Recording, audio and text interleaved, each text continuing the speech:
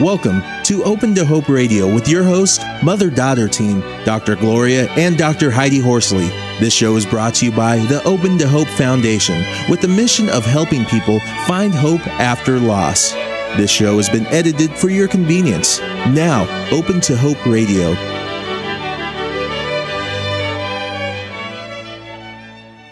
We're here today talking about understanding life after loss, and our second guests are Fern Stewart Welch and Rose Winters. Fern Stewart Welch and Rose Winters are no strangers to loss or helping others.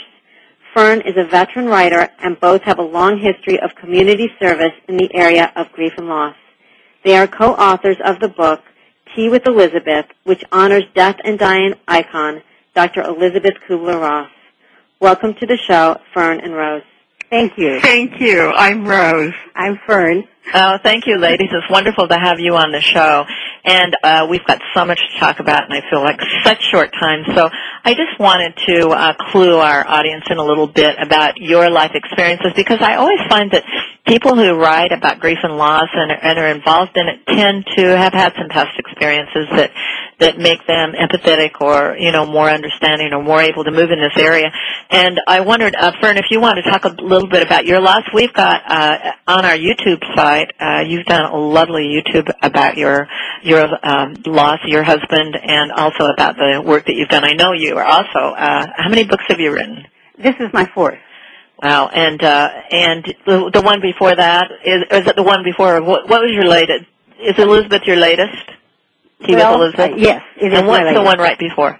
You Can Live a Balanced Life in an Unbalanced World, and then before that, The Heart Knows the Way, How to Follow Your Heart to a Conscious Connection with the Divine Spirit Within, long title, and the one before that, One Ordinary Person's Journey to God. Wow, you have, it's very prolific about this. Well, talk a little bit about your lost journey. My lost journey has been very checkered and very interesting. Not only did I assist my beloved husband through his last life journey, but I also helped two siblings and my parents. And one of the most interesting things about the first four, the two siblings and my parents, was that how uniquely different each experience was. And I believe that's true for every human being. It will be very unique and very different. I also learned so much about the fact that depending upon how clear you are as far as your fears and issues around death and dying, the better death you will have. And mine was a progression from really very fearful with my first death experience, was with my sister. And she was so afraid that we could not even speak about death or dying in her presence. How old was she? She was 45. Uh-huh. Mm-hmm. And what did she die? She had cancer. Uh-huh. And then the next one was my father. And although he was not open to what I would call talking about having a conscious death or experience, he did have deep faith, and he was so accepting of it. That was extremely interesting. And then and how old was he? He was 79. Uh-huh. Okay. And then my younger brother came next, and by that time he was 60. Uh-huh. And he was open to talking about it a little bit, but when I got to the point where what it would be like after he died, that's where the big fear came in for him. Mm-hmm. And then your husband? And my husband. And that was a long trip. That was right? almost 10 years, if you can believe it. And how I lived through it is only because I did, with Elizabeth's help, develop a deep personal connection with God, with the higher consciousness. And I was led through the process, and it was everything that my heart desired. I'm not saying it was easy. It wasn't. But with that help and that guidance, it was incredibly good and changed my life forever. Wow. And we'll be talking a little bit more about Elizabeth Kubler-Ross later for those who know and love her, and for those who do not know her, but would love her if they knew her and knew of her work. Rose, would you say something about your loss? Absolutely. Even though I was in my 30s, going through the death of both my parents within 6 weeks of each other, what I realized with such intensity is that regardless of our age, we are never ready to be an orphan. Mm-hmm. And the experience of doing that, because both of my parents were older when they passed away. My father's death wasn't quite as unexpected, but my mother's was completely unexpected, and she actually died first. And my father, I think, simply decided he didn't want to live any longer. And what did your mother die of? Heart attack. Just a sudden heart attack? A sudden heart attack, yes. And did she know your dad was sick? Yes, and in fact, I had gone back. My parents were in Iowa. I was living here in Arizona, and my father was starting to show really serious erratic behavior. And my mother was of the old school where you just pull up by the bootstraps and you go through life with whatever life deals you. But it was becoming really much more than she could handle, and I went home to help see if we could get him into assisted living and that sort of thing. And I had been home just a short time, and she had a heart attack. It wasn't a terminal one, but it completely changed the journey, because everything became very distorted. You know, there was my father and what he was going through and trying to figure out what was the best course there. And now my mother had shown incredible stress to the point of having a serious heart attack that slowed her. And then several months later, she had another heart attack that actually took her life. Now, what about you in your 30s to have this kind of loss in that short a period? How did you cope with it? It was something that I came to understand that platitudes aren't healing. You know, I felt, and this was my own reaction, is that I was so engaged in my own loss that it felt like an assault almost to see people living everyday life as if nothing had happened, when the most incredible human experience I believe that one can have, and that is the loss of a loved one through death. Yeah, I remember thinking, stop, the world's got to stop. Don't you know that my son is dead? Heidi, do you remember thinking things like that? Absolutely. I even remember the sun shining and thinking, how dare the sun shine? It should be thundering and lightning right now. The world should know what kind of pain I'm in. It's something that is so tangible and real. And I often likened that period to being similar to a broken window without the glass actually falling out. The shards were just barely holding together. That was very much the way that I felt during that. But interestingly enough, I heard your previous interview and talking about how you get through it and what you do. And did you do enough? I really don't feel that I was prepared for that experience, if you can be prepared. And as a result, looking back, I created an AIDS organization a year following both of my parents' deaths. And now looking back, I see that I was driven to do that to understand the dying process. At the time that I did that, AIDS was considered a terminal disease, and walking through that journey with so many people, it really gave me a deep appreciation of not only the experience of the dying, but also for all of us who are left behind. Yeah, now, that's one thing Heidi and I talk about for our audience out there is service when you're ready and when you want to do it, and for those who want to do it. And there's no time frame. I mean, we always mention Candy Lightner, who started Mothers Against Drunk Driving 3 days after her daughter died. Right. So, but there for a lot of people, it's later on, but that outreach seems to work out pretty well, doesn't it, Heidi? Well, I think when we turn our grief outwards, we're not so self-focused, and oftentimes it can help us in our own journey, and it can help us to heal. Yeah, now I want to bring up, just mention for our audience out there, it was interesting. I was having lunch with a group of women, and I said, I'm going to interview these women about Elizabeth Kubler-Ross. And it was very interesting, who's written a book about Elizabeth Kubler-Ross. And, a couple of women, there were 6 of us, and a couple of women knew who she was, and other people did not know. And then I said, are you familiar with the stages of grief, anger, denial, bargaining, depression, acceptance? And everyone said, oh, yeah, that sounds familiar. And I said, well, there was a woman called Elizabeth Kubler-Ross who wrote a wonderful book on death and dying, which we all read. And what was it, the 80s? Was that when it came out? No, 1969. We're actually celebrating the 40th anniversary. 59? You mean I'm that old? 69. Oh, 69. Oh, good. Yeah. It's the 40th anniversary. 10 years back. 40th anniversary this year. Anyway, she wrote this book, and I'm going to say what how I perceived it. I was a nurse at the time, and she actually asked people in the hospital if anybody was dying. She was a doctor, and people said, no, nobody's dying here. And then she went around and talked to patients or whatever, and she dared to say that people are actually dying at the hospital. Would that be kind of how you could sum it up quickly, Fern? Yes, exactly.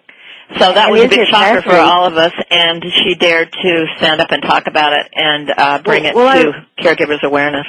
I was going to say she made the topic of death not taboo. Right. Exactly. She brought death and dying out of the dark ages into the light of compassion. Now, she came up with these stages. They were her observations. They've been empirically tested now and have not been found to be something that you lockstep go through. No, and somehow we've gotten caught into this idea that these stages are, you go through them. I can read them in so many places. It kind of blows my mind that so many people are connected with these. They're an easy way to look at it.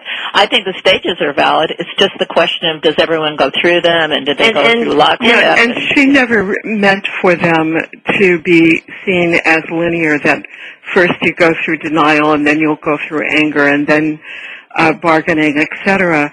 She was the first to identify that there was some kind of process involved in dying. And these were her observations. One of the things that is so fascinating to me is how they are being used today, and that they have gone from being helpful observations to give us an idea of the behavioral and thought process involved in dying to something that many people now have put them in cement and expect that, wait, what are you doing? You went through anger last week. You're supposed to be in bargaining today, and when are you going to get to acceptance? And life isn't like that, and dying certainly isn't. And I think it's a travesty that Elizabeth's incredible pioneering work has been changed to mean something that she never intended. Mm-hmm.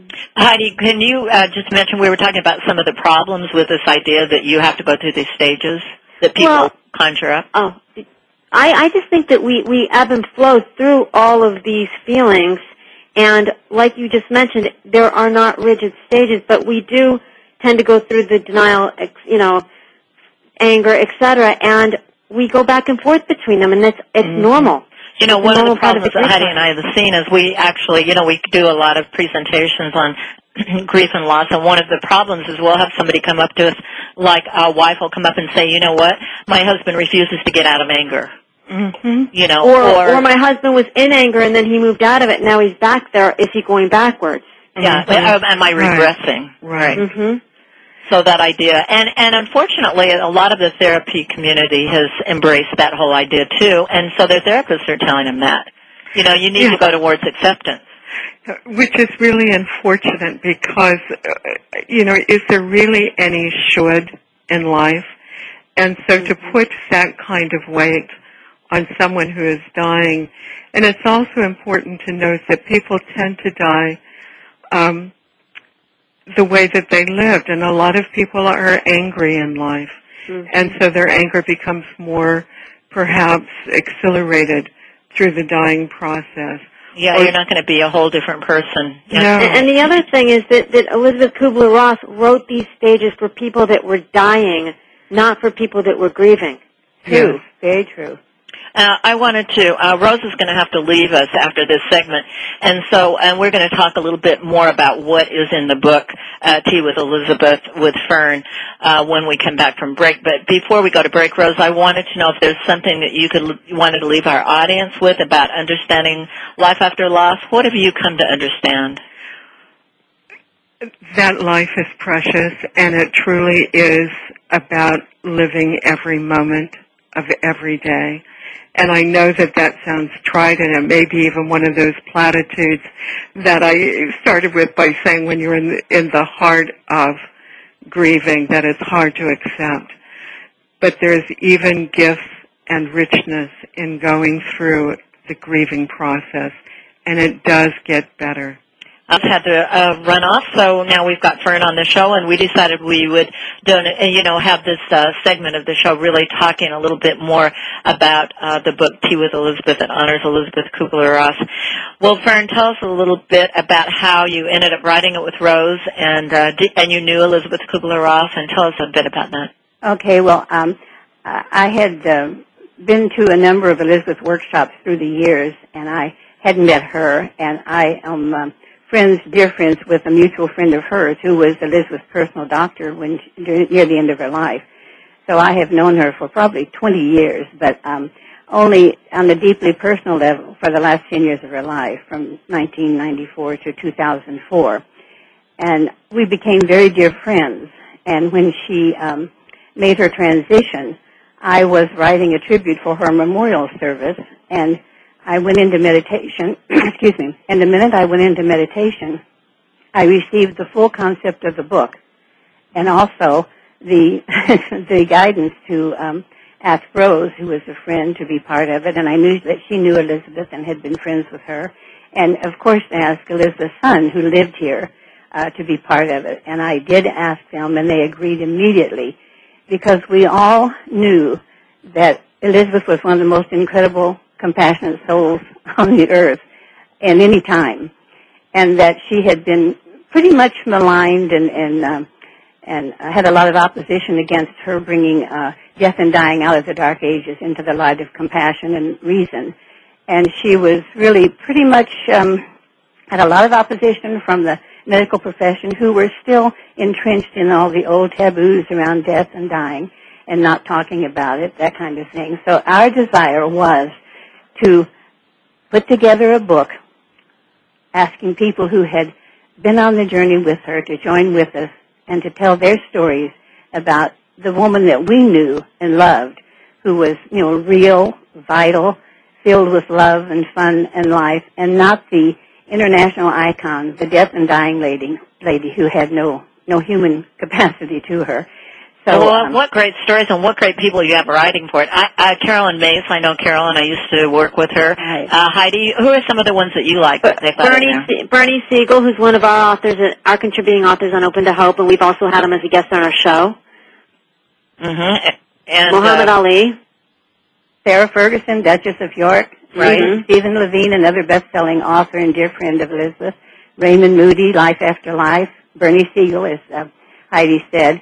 J. Donald Schumacher, who is the president and CEO of Hospice International, Marianne Williamson, Doreen Virtue, Melina Kanakaridis, who is the star of CSI New York, and just so many people, celebrities, colleagues, family, friends, and people from all walks of life, people who perhaps needed to have her specific brand of knowledge and awareness about death and dying. And some of the stories are just so soul-stirring about how she would respond to people. Okay, Fern, I want to ask you this question. Sure.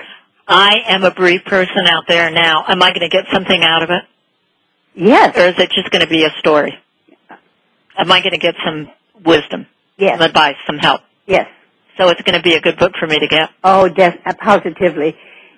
It sounds like a good read, but I'm going to get some help out of it. Not just a good read, no. It sounds like you'll get inspiration and find hope as well in struggling with your own loss. Yes, very much so.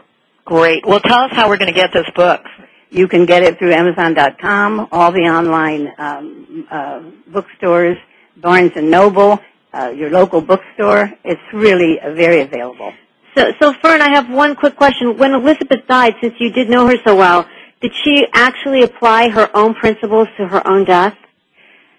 That would be very difficult for me to say, but what I understand from those who were with her, her son, her daughter, the grandchildren, very young, that she did come to peace with, we all believe that she came to peace within herself.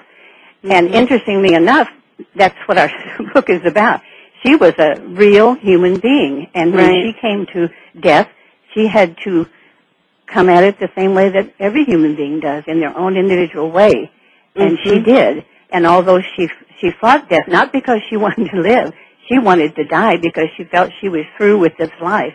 And and that leads right into the quote that I have here that she said, which is, when we have passed the test, we are allowed to graduate. Right. We are allowed to shed our body, which imprisons our souls. That's beautiful. I love that. That was the essence of Elizabeth. She did not. But it's not always easy shedding that body, is it? I agree with that. I agree with that. But I think of all the people that I've ever known in this lifetime or read about, I think Elizabeth had the most aware, conscious understanding that death is not the most fearful event in the world. It's meant to be a sacred, loving, spiritually enlightened experience. And Elizabeth did believe that with all her heart and soul. Now tell me getting back to our theme and getting ready to close the show, what did you learn about understanding life after loss from her and from your own experience and from everything for our audience out there? If you can clear as much as possible your own fears around death and dying, you can be there for your loved one, truly be present for your loved one. And the gifts you will receive in being able to be that, to do that, are that you will experience death the way it's meant to be experienced. And it will not be a sad, horrible, anguished, stressful thing. It will be a beautiful event, and you'll never be the same. After my husband's death, within a short time, I was filled with great joy, great peace, an anticipation of the future, and a reaffirmation of life. So that's a wonderful thing to think for those who maybe are bereaved this week or whatever, that this can be in your future, too. Yes. Well, thank you so much for being on the show, and I think you have a quote that you're going to close with? Yes. This is from Elizabeth Kubler-Ross. Know your own self and view life as a challenge, where the hardest choices are the highest ones, the ones that resonate with righteousness and provide the strength and insight of Him, the highest of the high. Thank you so much. That's a wonderful closing. It's time to close our show, and I want to thank Fern Welch. Thank you so much. My pleasure. Thank you so much for having me. And Rose Winters and Kimberly Carolyn. Please stay tuned in again next week when our guest will be Julie Lang, who lost her son Justin at age 16. And she is author of Life Between Falls, a travelogue through grief and the unexpected. And Ira Byock. Ira is the Director of Palliative Medicine at Dartmouth Hitchcock Medical Center. He's the author of Dying Well, The 4 Things That Matter Most. This show is archived on our blog, thegriefblog.com, as well as the Compassionate Friends website. Please stay tuned again next Thursday at 9 Pacific Standard, 12 Eastern for more of Healing the Grieving Heart. Remember, others have been there before you and made it. You can too. You need not walk alone. I'm your host, Dr. Gloria Horsley, with my co-host, Dr. Heidi Horsley. Kimberly, Rose, and Fern, thank you for helping people understand life after loss.